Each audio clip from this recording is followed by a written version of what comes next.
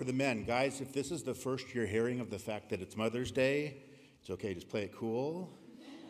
Get on your phone during the message. I'll think you're looking at the text, but make a lunch reservation and then try to pretend like that was the plan. So, hey, I know that Mother's Day can be a tough day.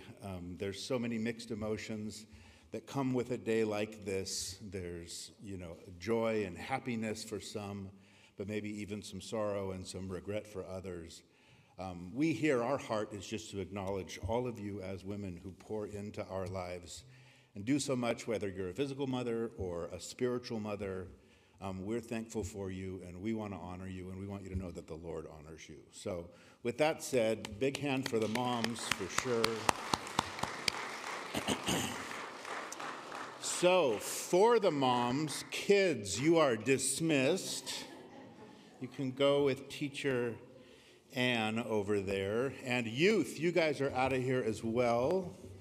Pastor Chris is taking you out. Because it's Mother's Day, we have a special Mother's Day message this morning. So you can turn to Joshua chapter 15. Okay, my wife got that at least. We're going to continue on right through our study through the book of Joshua. And as you know, if you need a Bible, you raise your hand and we've got them for you. You might want one this morning because we've got a lot of ground to cover. So a couple of Bibles here. Just keep your hands up and the guys will run to the store and buy a Bible and bring it to you. No, I'm kidding. We have them here. So just keep your hand up and we'll get you one. If you've been with us as we've been studying through this book for the last 14 weeks, we have now entered a brand new section of the book of Joshua. It's this very exciting phase in the story of Joshua. As we're now watching the children of Israel, they've conquered, they've conquered the promised land, and now we are looking at the distribution of the promised land, given out to the inheritance to all these different tribes.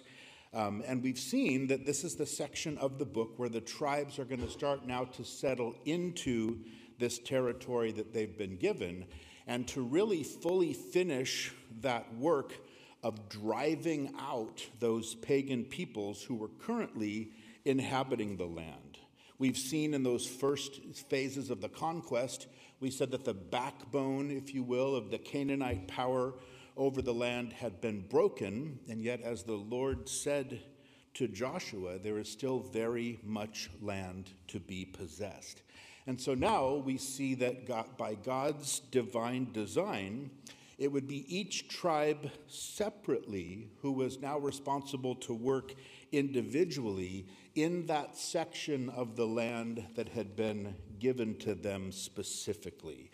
And this is a section of the book which we've said, it kind of in some parts, it reads a little bit like a grant deed, right? Or some kind of a real estate document. And it has these very exciting descriptions, right, of geography and of boundaries. And yet I hope that you'll agree that we've started to see as we've gone through this that kind of tucked away in the midst of all of these things, right? All of the valleys and the ridges and the mountain ranges and the rivers and the seas and the cities, all of those hard to pronounce names of peoples and places, but tucked in the midst away of all of that is this beautiful narrative.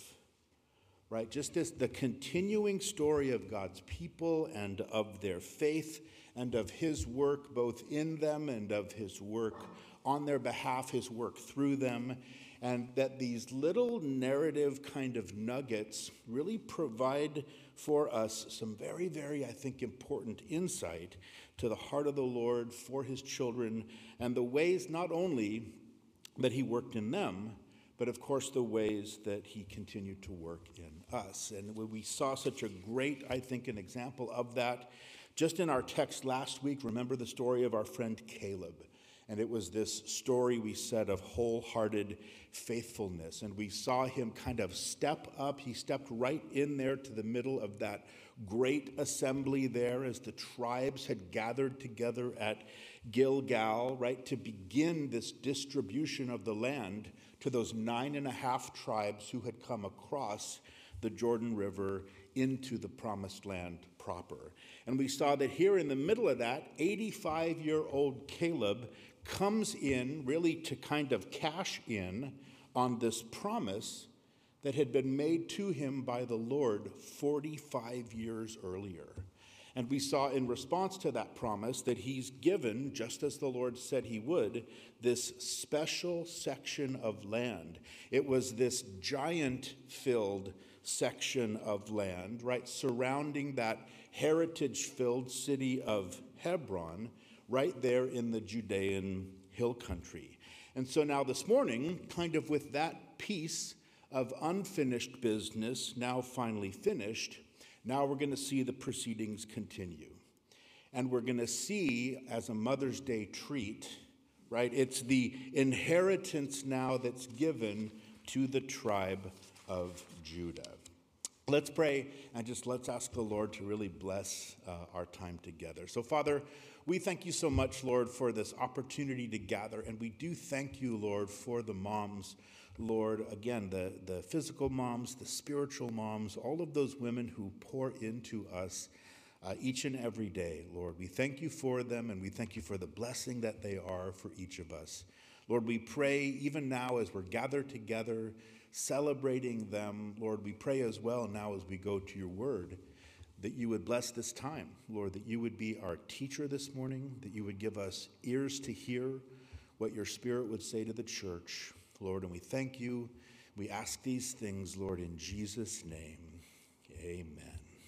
So Joshua 15, I know if you tried to read ahead, which I know so many of you probably are reading ahead every week, if you did that, you know that this chapter is 63 verses long, and that easily 50 of those verses are property lines and very challenging names. And I just want to put your minds at ease right now. We are not going to labor over each and every verse. But I hope that we will see that in the midst of all of these verses, there are some things that I believe that the Lord definitely has for us and some things that he really wants to reveal to us. And we see that starting right off. These first 12 verses are a general description of all of the boundaries of this entire allotment of land given to Judah. It starts off in verse 1 of Joshua 15. It says that this was the lot of the tribe of the children of Judah according to their families. Now remember, the tribe of Judah was the largest tribe, and here now it's the first tribe to receive her inheritance. Now this is kind of unusual because Judah was not the firstborn of the sons. And yet what we see is that instead of following after kind of a strict chronological birth order in terms of the birthright, the distribution of the land instead follows more directly after the blessing that Jacob gave to all of his sons just before his death in Genesis chapter 49. And it's in that blessing that we learn that because of his sin of incest 40 years before with Jacob's concubine wife Bilhah, the firstborn son Reuben lost his birthright. And so here we see that birthright is then passed on first to Judah, and then we're going to see next week to Joseph. And what we're going to see is not only does the order, the order of the land given, but also the borders of the land given to Judah perfectly parallel this prophecy that was given by Jacob. Again, the rest of verse 1, it says, this was the lot of the tribe. It says the border of Edom at the wilderness of Zin southward was the extreme southern boundary. And their southern border began at the shore of the Salt Sea from the bay that faces southward. Then it went out to the southern side of the ascent of Akrabim, passed along Zin, ascended to the south side of Kadesh Barnea, passed along to Hezron, went up to Adar, and went around to Karka. From there it passed toward Ammon and went toward the brook of Egypt, and the border ended at the sea, and this shall be your southern border. The east border, a little bit simpler, was the Salt Sea as far as the mouth of the Jordan. The border on the northern quarter began at the bay of the sea of the mouth of Jordan. The border went up to Beth Hoglah and passed north of Beth Arba, and the border went up to the stone of Bohan, the son of Reuben.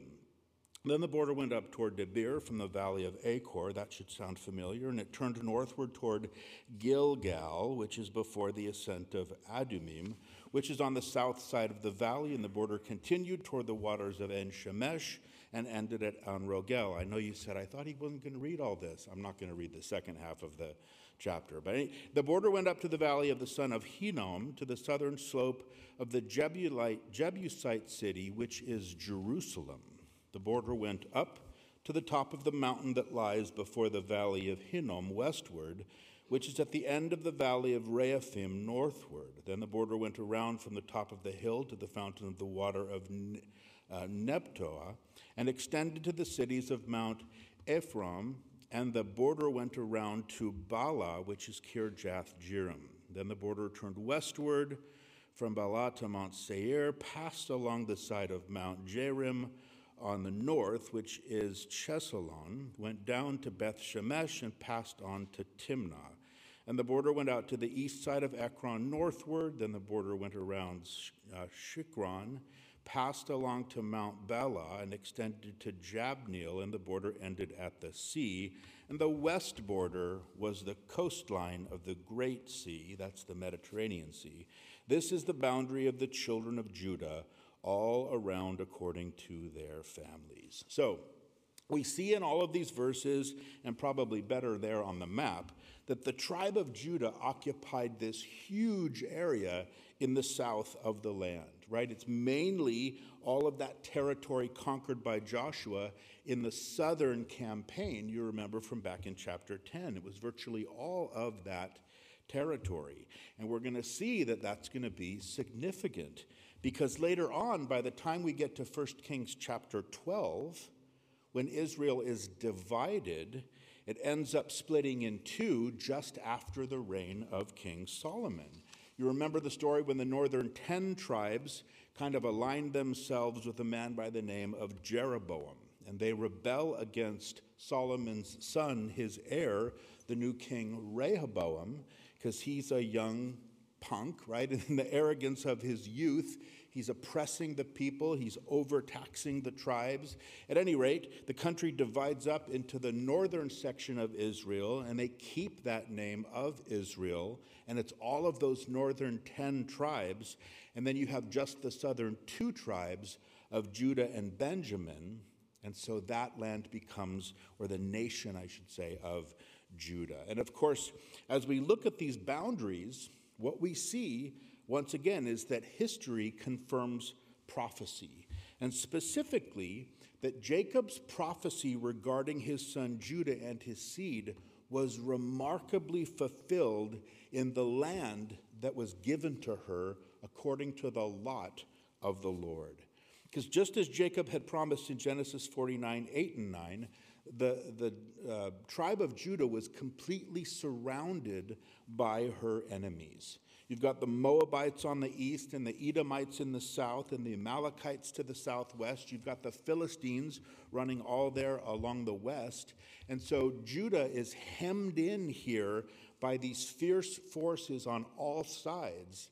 And it would take a great nation with these great coming kings like King David in order for the tribe of Judah to survive.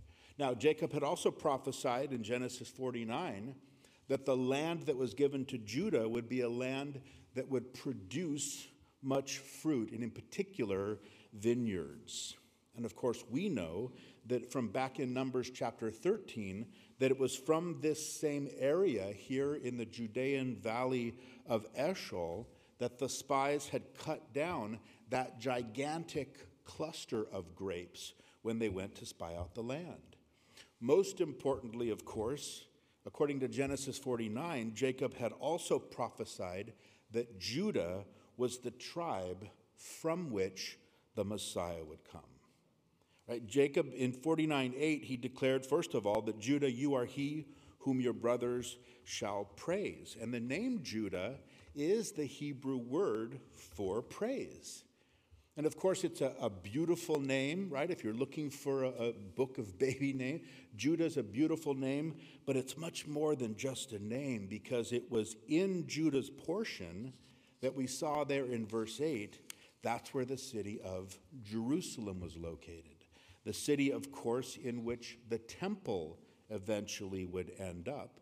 And that temple would become the central place of praise for all of the people of Israel, and eventually all the people on the planet, as we saw in our study through Revelation.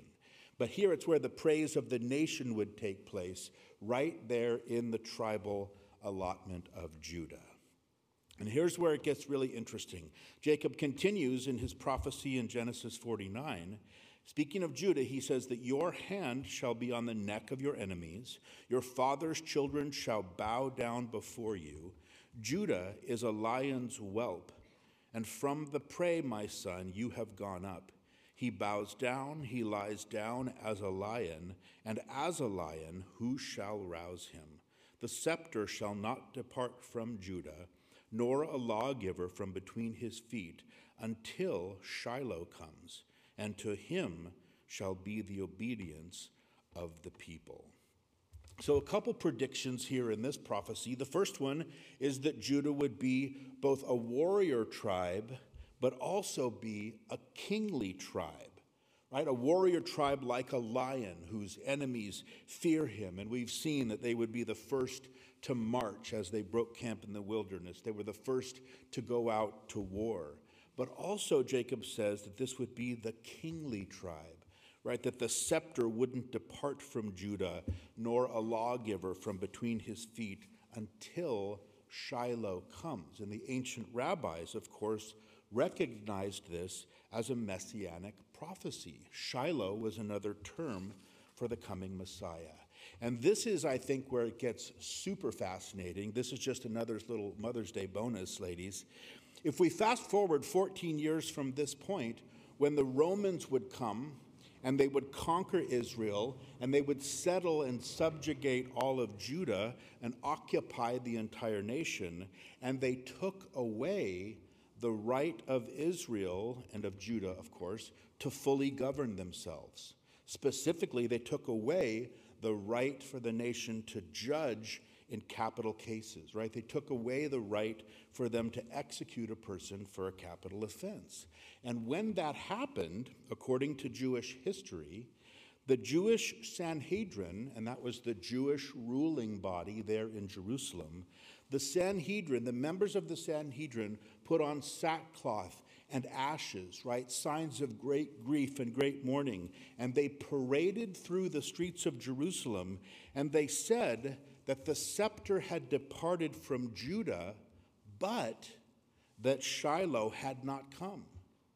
So here they are mourning publicly the fact, so they thought, that God had broken his promise to Judah, that the rule, that tribal right to rule, wouldn't depart from Judah until the Messiah had come. Shiloh means the one to whom it belongs.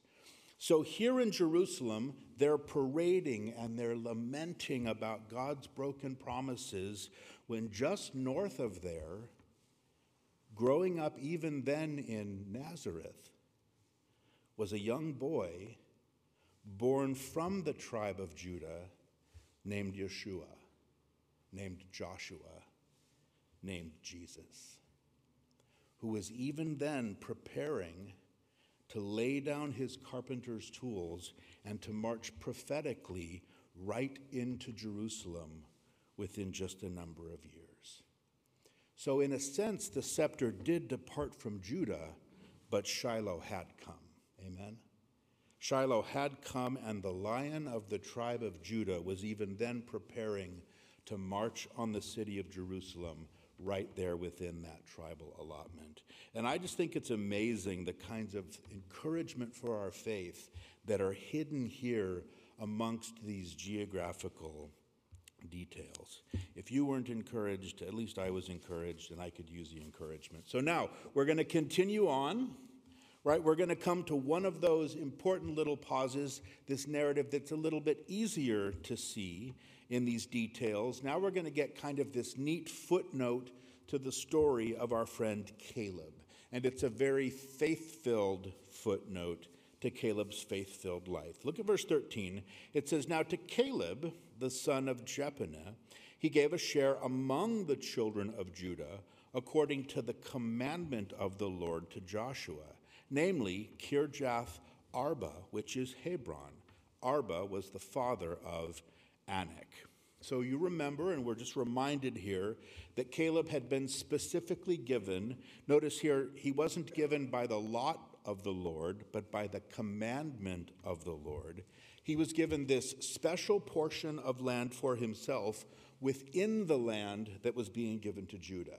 Remember, Caleb himself was part of the tribe of Judah. Remember Caleb, this man of whom the scriptures makes that great statement over and over again, that he was a man who wholly followed the Lord God of Israel. Remember, we talked about the fact he was one of only 2 of those original 12 spies that had come back 45 years earlier from spying out the land, right? He gave a faith-filled report, and here he was rewarded by the Lord. And remember again from our text last time that Caleb asked that he be given the very same section of land, right? That mountainy, hill country kind of land that he had set foot on 40 years before, that very same section of land with the very same giants still in the land, those Anakim, those very same giants that had struck fear into the hearts of the 10 faithless spies and then into the hearts of all of Israel. Here we see that it was renamed Hebron, but it was then called Kirjath Arba. It was named after the father of those Anakim giants who inhabited the area. Now, in the Bible, when you see the word Kirjath before a city name, it's speaking of a great city or a walled city, specifically a fortress kind of city. So Kirjath Arba is basically the fortress Arba, right? So we remember from our text last time, remember what Caleb says. He says, I want that city, and I want those same stinking giants that I've been waiting to get my hands on for 45 years.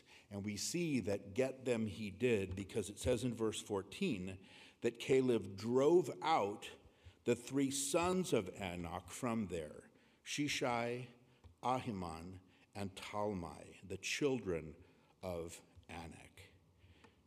Now, I was reminded by Eric last week that here in this verse, I think we see some very significant historical proof that in addition to simply being a great warrior, that Caleb may also have had a side hustle, because I think he was the very first Uber driver. Really, notice it specifically says he went up against Kirjath Arba and he drove out the 3 sons of Anak from there. See, he drove them out of the city like an Uber. Is anybody with me today? Okay, that might not be exactly what the text means, but exactly what it does mean is that Caleb wasn't messing around, right? Caleb did exactly what he was supposed to do. He got rid of those giants in his territory, all the giants. And again, including the sons of the giants, right? Shishai and Ahiman and Talmai. Now, I have to admit, Shishai sounds like kind of a silly name for a giant, but you don't argue with a guy, you don't make fun of his name when he's between 8 feet and 10 feet tall. So Shishai, driven out of the city by Caleb the Uber driver. So he first takes on this main fortress city of Kirjath Arba. Then it says in verse 15 that he went up from there to the inhabitants of Debir. Formerly the name of Debir was Kirjath Sefer, so fortress Sephir. Now, Caleb moves quickly. He heads right to the next enemy stronghold. But notice next he has a slightly different strategy for how he's going to conquer this one. It says in verse 16 that Caleb said, "He who attacks Kirjath Sephir and takes it, to him I will give Aksah, my daughter, as a wife." Now, this might seem like a strange way to choose your son-in-law, right, for your daughter. Now, and for your only daughter, I might add. But for those of us who are dads, I want you guys just to think this through for a minute, and you will see the great wisdom in Caleb's approach.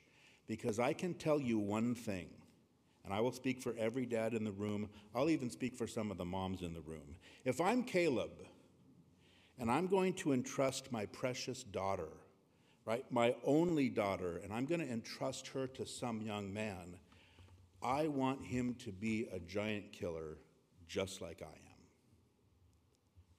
am. I want a man who I know is filled with courage. I want a man who I know who has the same great faith in those same great and precious promises of God that I do. And so essentially what Caleb's doing here is he's kind of creating kind of a test. He's setting a standard, right, a high bar for any man who would even hope to have the hand of getting his daughter in marriage, right? This test would guarantee that whoever did this was a man of great faith and a man of great valor and a man who ultimately was worthy of his daughter. And it's really not that different than what we want of any man who has any hope of possibly marrying our little girl. Amen, dads? Amen, moms? Right? We want him to be a hard worker. We want him to be a man of faith. And most importantly, we want him to be a man who also believes the promises of God. And so Caleb makes this announcement to all of the men. And we read in verse 17, it says, "So Othniel, the son of Kenaz, the brother of Caleb, took it. And he gave him Aksah, his daughter, as a wife." Now, Othniel, we mentioned last week, happened to be the nephew of Caleb. He was the one who stepped up and defeated these giants, right, pushing them out of that fortress city. And as a result, he gained the hand of Aksah in marriage. We also mentioned of Othniel. We're going to meet him again if and when we ever get to the book of Judges, because he's going to be the very first judge over all of Israel. We're going to read of him in Judges chapter 3 that the Spirit of the Lord came upon him and God used him to free Israel from this horrible oppression by the wicked Mesopotamian king Cushan Rishathaim. Now, incidentally, Rishathaim, by the way, means double wickedness.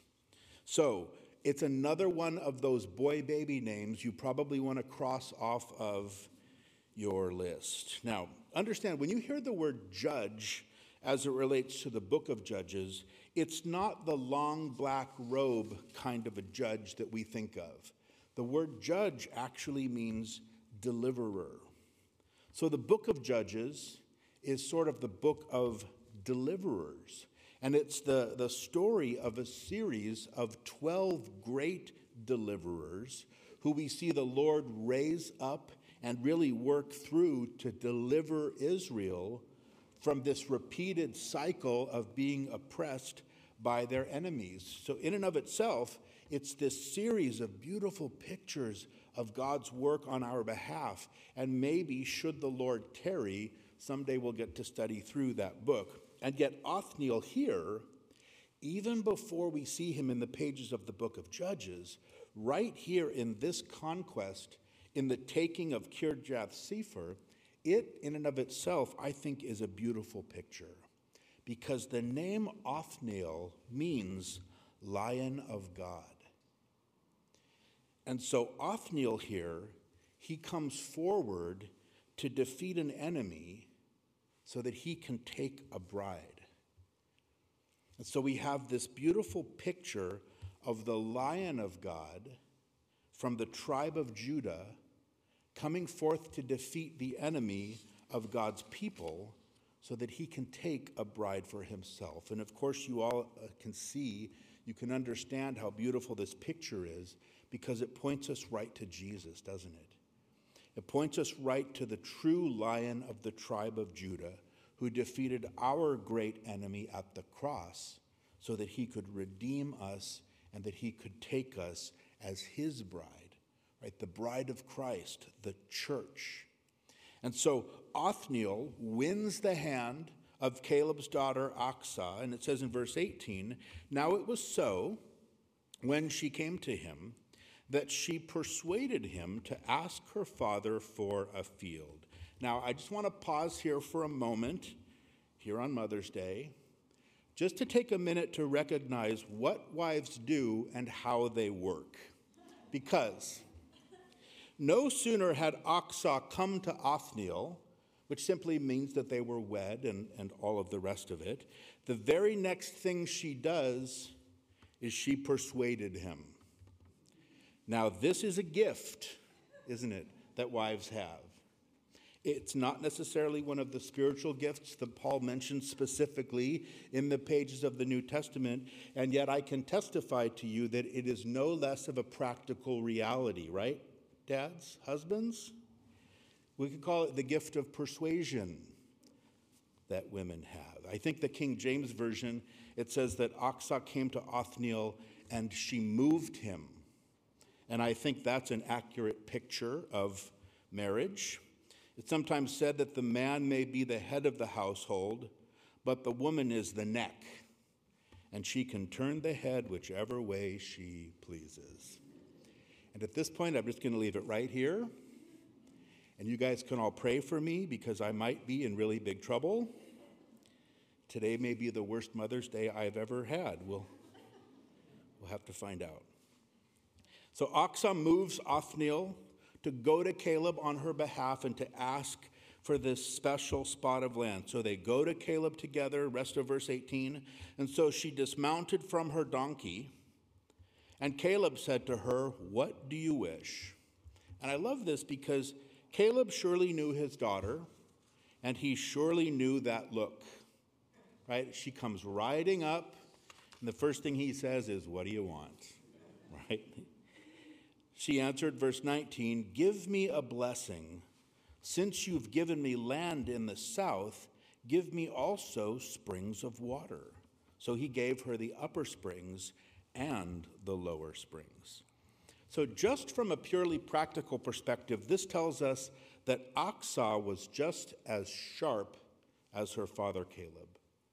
Right? The apple didn't fall very far from the tree. Apparently, a piece of land had been given to them by Caleb, probably as a wedding gift. No doubt it was a good piece of land. And yet Achsah gets down there and she looks around and she realizes right away that in kind of the dry aridness of that part of the world, she didn't have enough water supply to really make that land, to feed that land so that it would be fruitful and flourish. And so she wants to go back and ask for some additional land, the land that has these springs of water. And she asks, and what do you know? She gets it. Right? James tells us that you have not because you ask not. And here, Achsah, think about it. She's been raised in a home by a father who has this great faith in God. She's watched Caleb, who's lived his whole life based on the promises of God, and by asking great things of God, and by expecting great things from God. And she says, well, why not? She says, this is something that I need, and why wouldn't my father want to bless me with that thing? And of course, Caleb would, and Caleb does. And he does it without any hesitation. And notice he gives her not only a spring, he gives her two springs. He gives her the upper springs and the lower springs. And once again, I hope you can see that there's this beautiful picture that we see here. We have the bride of the Lion of God asking for springs of living water, and then that water being poured out in abundance on her in return. And that should be our very same request each and every day, shouldn't it? Lord, give me springs, right? Give me the upper springs and the lower springs. Pour out your living water and fill me afresh each day with your Spirit, Jesus. You remember in John chapter 7, it was there in Jerusalem. It was during the Feast of the Tabernacles. And it says that Jesus stood up. It says in chapter 7, verse 37, it says, on the last and greatest day of the festival, Jesus stood and he said in a loud voice, he said, let anyone who is thirsty come to me and drink. Whoever believes in me, as Scripture has said, rivers of living water will flow from within them. And by this he meant the Spirit, whom those who believed in him were later to receive. So here is the invitation for the bride to ask. And we know that Jesus had previously promised in Luke 11, he says, if you then being evil, or if you being a sinful individual, he says, if you know how to give good gifts to your children, how much more will your heavenly Father give the Holy Spirit to those who ask of him? So the bride asks and the Father gives. And just like our Heavenly Father, Caleb is such a beautiful picture of a man who is so generous, and he's so eager to bless his children with this wonderful inheritance and to give them everything they need and then some, in order that they could grow and really flourish, right? This man Caleb, that man of a different spirit, I think he's such a great encouragement to us all. And again, all of it right here in this precious little narrative nugget that's nestled here amongst this detailed description of the land of Judah. Now, in the balance of our chapter this morning, from verse 20 all the way to verse 62, right? We've seen the boundaries of the land of Judah. Now we're going to have a very detailed listing, if you're looking at it, of all of the cities that Judah inherited as part of their portion of the land. So these are the cities of Judah. It says, this is the inheritance of the tribe of the children of Judah according to their families. Now, we are not going to read all the names in these lists, just so you can watch me struggle up here to pronounce them and snicker and talk about it at lunch afterward. You can read through all of these cities on your own, and I know most of you will go right home and do that probably this afternoon. Honey, what do you want to do for Mother's Day? Well, I wanted to read through that list. But I'll say this. There are some great blessings that can come from diving deep into these kinds of lists. If you're interested, in the Numerical Bible by an English Bible scholar named F.W. Grant, there are 36 pages of teeny tiny print just on Joshua chapter 15. Because what Grant did is he traced every boundary and he tracked down the meaning of the names and the places, and then he draws out these wonderful spiritual lessons about all of our spiritual blessings and spiritual battles, right? 2 Timothy chapter 3, Paul tells us that all Scripture is given by inspiration of God, and he says it's profitable. And literally what that says is that all Scripture is breathed out by God. Each and every word in the Word of God is given to us directly by God. So yes, even the names of people, the names of places have this remarkable significance. And when you translate it and you really start to understand these pictures more fully, it really tells us something of the richness and the preciousness of this inheritance in these heavenly places in Christ Jesus that we have. But since it's Mother's Day, we're not going to dive deep today. We're going to kind of go like a little survey. It's my gift to you moms. In verses 21 to 32, we're going to see this incredibly comprehensive list just of the cities in the south. It's what you might have heard referred to as the Negev, right? It's that desert region down there in the south of Israel. It says in verse 21 that the cities at the limits of the tribe of the children of Judah, toward the border of Edom in the south. And in verse 32, you can see it says all the cities are 29 with their villages. Now, just a quick note on these cities for those of you who might be kind of numerically inclined. It says there are 29 cities with their villages, but if you count them one by one, you're going to count 36 cities. And this is precisely one of those places that Bible critics and skeptics love to think that they've caught God in some kind of a mistake, or that we Christians are so stupid that we can't count, right? Now, if they would just keep reading, they would find out that in just a few more chapters, by the time we get to chapter 19, what we're going to see is that Judah gives to Simeon 7 separate cities. And of course, 36 minus 7 gives us what? 29. You don't need to go to Stanford to know that, right? It gives us the 29 cities that actually will belong to Judah. Now, anyone, including the skeptic, would have known that if they had just kept on reading. And so the moral of the story is just keep reading, which we ourselves are going to do right now. So we just saw the cities in the south. Now in verses 33 through 47, we're going to see the cities in what they call the lowlands, and that's the area kind of between the seacoast of the Mediterranean and heading eastward toward the mountain. It says in verse 33 that in the lowland, and then you see in verse 36, there's 14 cities in their villages. Verse 41, 16 more cities with their villages. Verse 44, 9 cities with their villages. And so we can start to see there were many more cities that had developed along this area. There's a total of about 45 to 50 different cities with their towns and with their villages, because the soil in that part of the country was especially good and especially fertile. So now we work our way in verses 48 through 60. Now we start to kind of move east, and we start to see the cities that are there, it says, in the mountain country. Right? Verse 48, in the mountain country. Verse 51 says that there's 11 cities. Verse 54, 9 cities with their villages. Verse 57, 10 cities with their villages.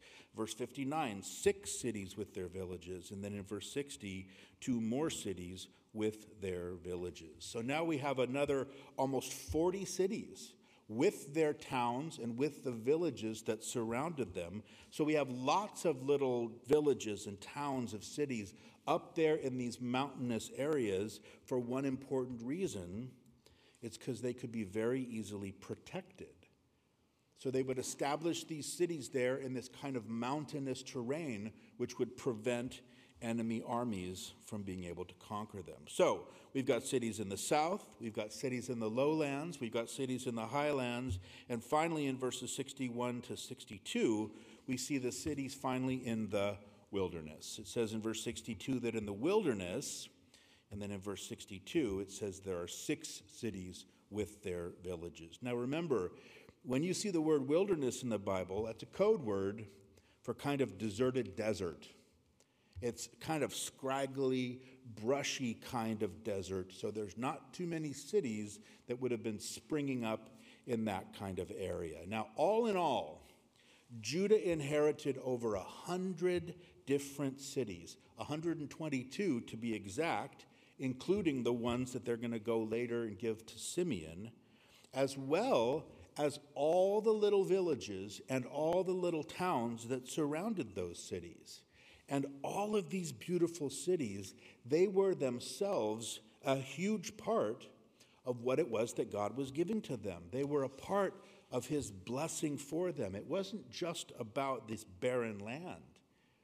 So all of the crazy names of these cities in these crazy lists, each and every one of them was so very important to them because of what it would have provided them in terms of this wonderful, ready-made foundation as they were starting out there in the land. And it would have been such a powerful testimony to God's faithfulness, a testimony to the fact that the God of Abraham and Isaac and Jacob was right there in their midst, and that he was faithfully performing the promises that he had made. Remember, we've looked at the scripture before. Remember that Moses had said to the children of Israel, he said, "So it shall be when the Lord your God brings you into the land which he swore to your fathers, to give you large and beautiful cities which you did not build, houses full of all good things which you did not fill, hewn out wells which you did not dig, vineyards and olive trees which you did not plant. When you've eaten and are full, beware, lest you forget the Lord who brought you out of the land of Egypt from the house of bondage. So all of these cities, throughout all of the land, they were move-in ready, fully furnished, right? Except, of course, for the fact that there were still pagan people who were living in those cities.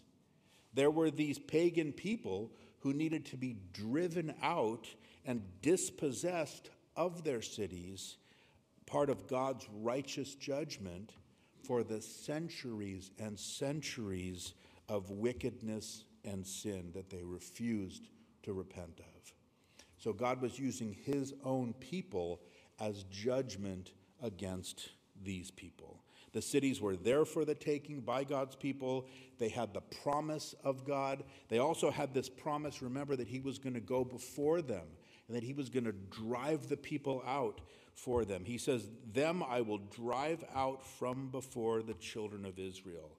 And from looking at this list of 102 cities, it seems like God's people were pretty successful until we get to our very last verse, where unfortunately we see the failure of Judah. Because it says in verse 63 that as for the Jebusites, the inhabitants of Jerusalem, the children of Judah could not drive them out, but the Jebusites dwell with the children of Judah at Jerusalem to this day. So, of course, the day of the writing of the book of Joshua. So, over 100 different cities that Judah seems to have occupied with little or no difficulty, with the significant exception of Jerusalem, where we're told that Judah could not drive out the Jebusites. Now, I think that's such an interesting statement, especially in light of the promise that God had given them to go before them. And he said he was going to be the one to empower them, and he was going to be the one to equip them. So, was it that they could not do it, or was it that they would not do it? Right? They could not drive them, or they would not drive them out, or maybe they could not because they would not. And sometimes I think that's precisely our problem. We say to God, "I can't do this." And God says to us, "You can't do it, or you won't do it." And God says, I said you'd be able to do it. I said I'd be with you as you did it. God says, I've given you the land, I've given you the cities, I've given you the promise, and I've given you the power. They were all clearly called by God to drive these people out, but instead of fully obeying him, they simply decided somewhere along the line, they decided this just isn't worth it. This just isn't worth the effort. This is just too hard.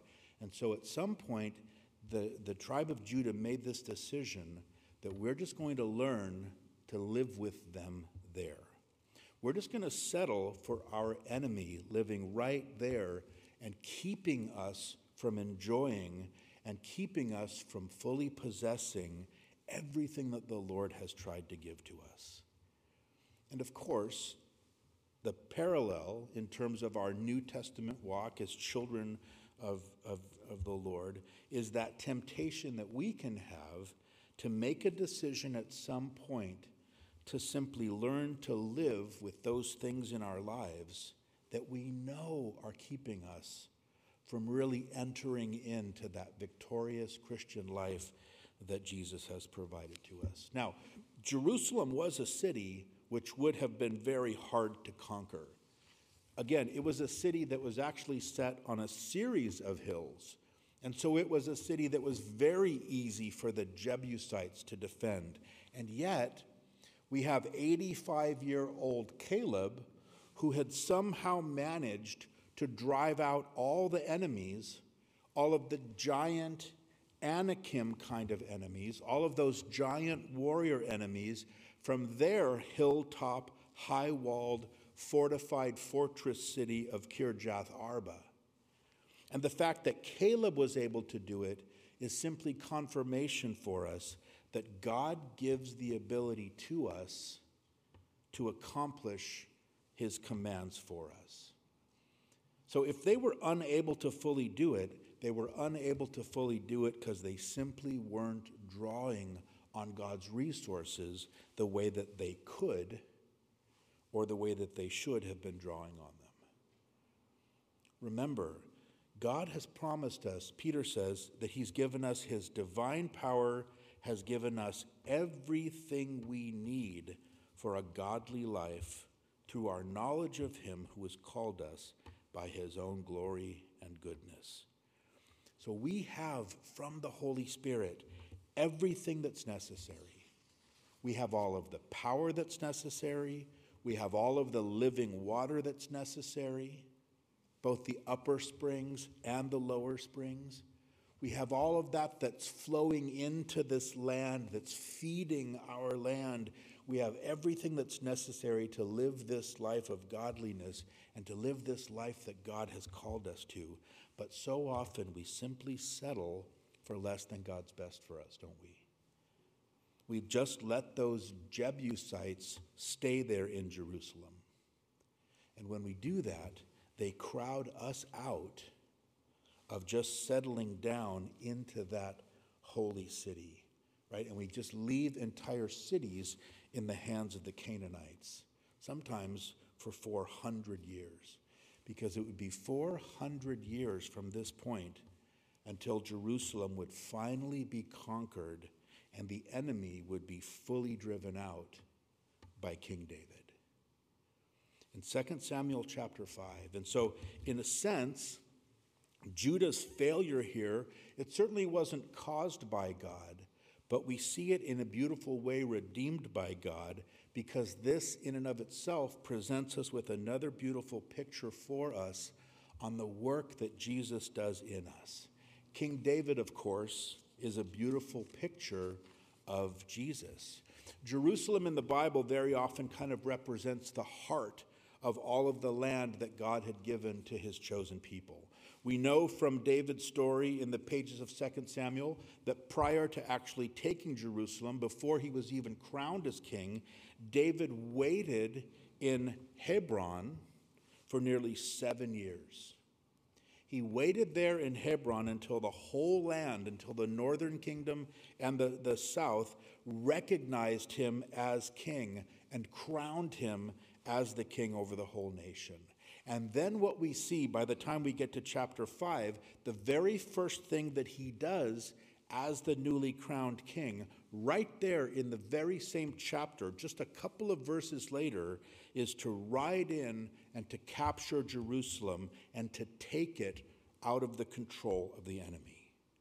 David took the heart of the country out of the hands of the Canaanites. And it's such a perfect picture of the fact that in the life of every person on this planet, that the heart can never be taken until the right king, until the rightful king is finally placed upon the throne. That's the victory of Jesus, in spite of the failure of Judah. And along those very same lines, as an application for those of us who are already believers, the taking of Jerusalem from the control of the Jebusites is a great, great encouragement that King Jesus can conquer even the oldest strongholds. He can conquer even the last strongholds when he finally becomes the recognized king over our lives. All of that territory that should have been given rightly over to him years and years ago are now conquered. So can I just encourage you as we close in the name of Jesus that there is no stronghold left, even this morning in your life. There is no enemy fortress that is still standing, but that the power of the blood of Jesus Christ can't bring that down. The walls of that broken relationship are not high enough, and the defenses of that enemy force aren't strong enough, and that struggle of yours isn't deep enough. but that the power of the risen Lord Jesus Christ by his Holy Spirit can't go higher than that, or can't go deeper than that, or can't go further than that, and bring complete healing, and bring wholeness, and bring restoration, and bring life. And that's the victory of Jesus. It's the victory of Jesus here for us on this Mother's Day morning and every morning. And I think that's enough for this morning. Amen? Amen. So, Father, we thank you, Lord, for your word, and we thank you, Lord, that you can speak to us even in the midst of a chapter of lists like this one. And so we pray, Lord, that you would help to make these truths real to each one of us in our hearts, Lord, that you'd continue to speak these things to us as we go from here, Lord. We do pray a special blessing on all of the moms, Lord, and pray that their day is a great encouragement to them. And so we thank you, Lord, and we praise you in Jesus' name. And all God's people said, amen. Amen. Let's stand up and let's worship the Lord together.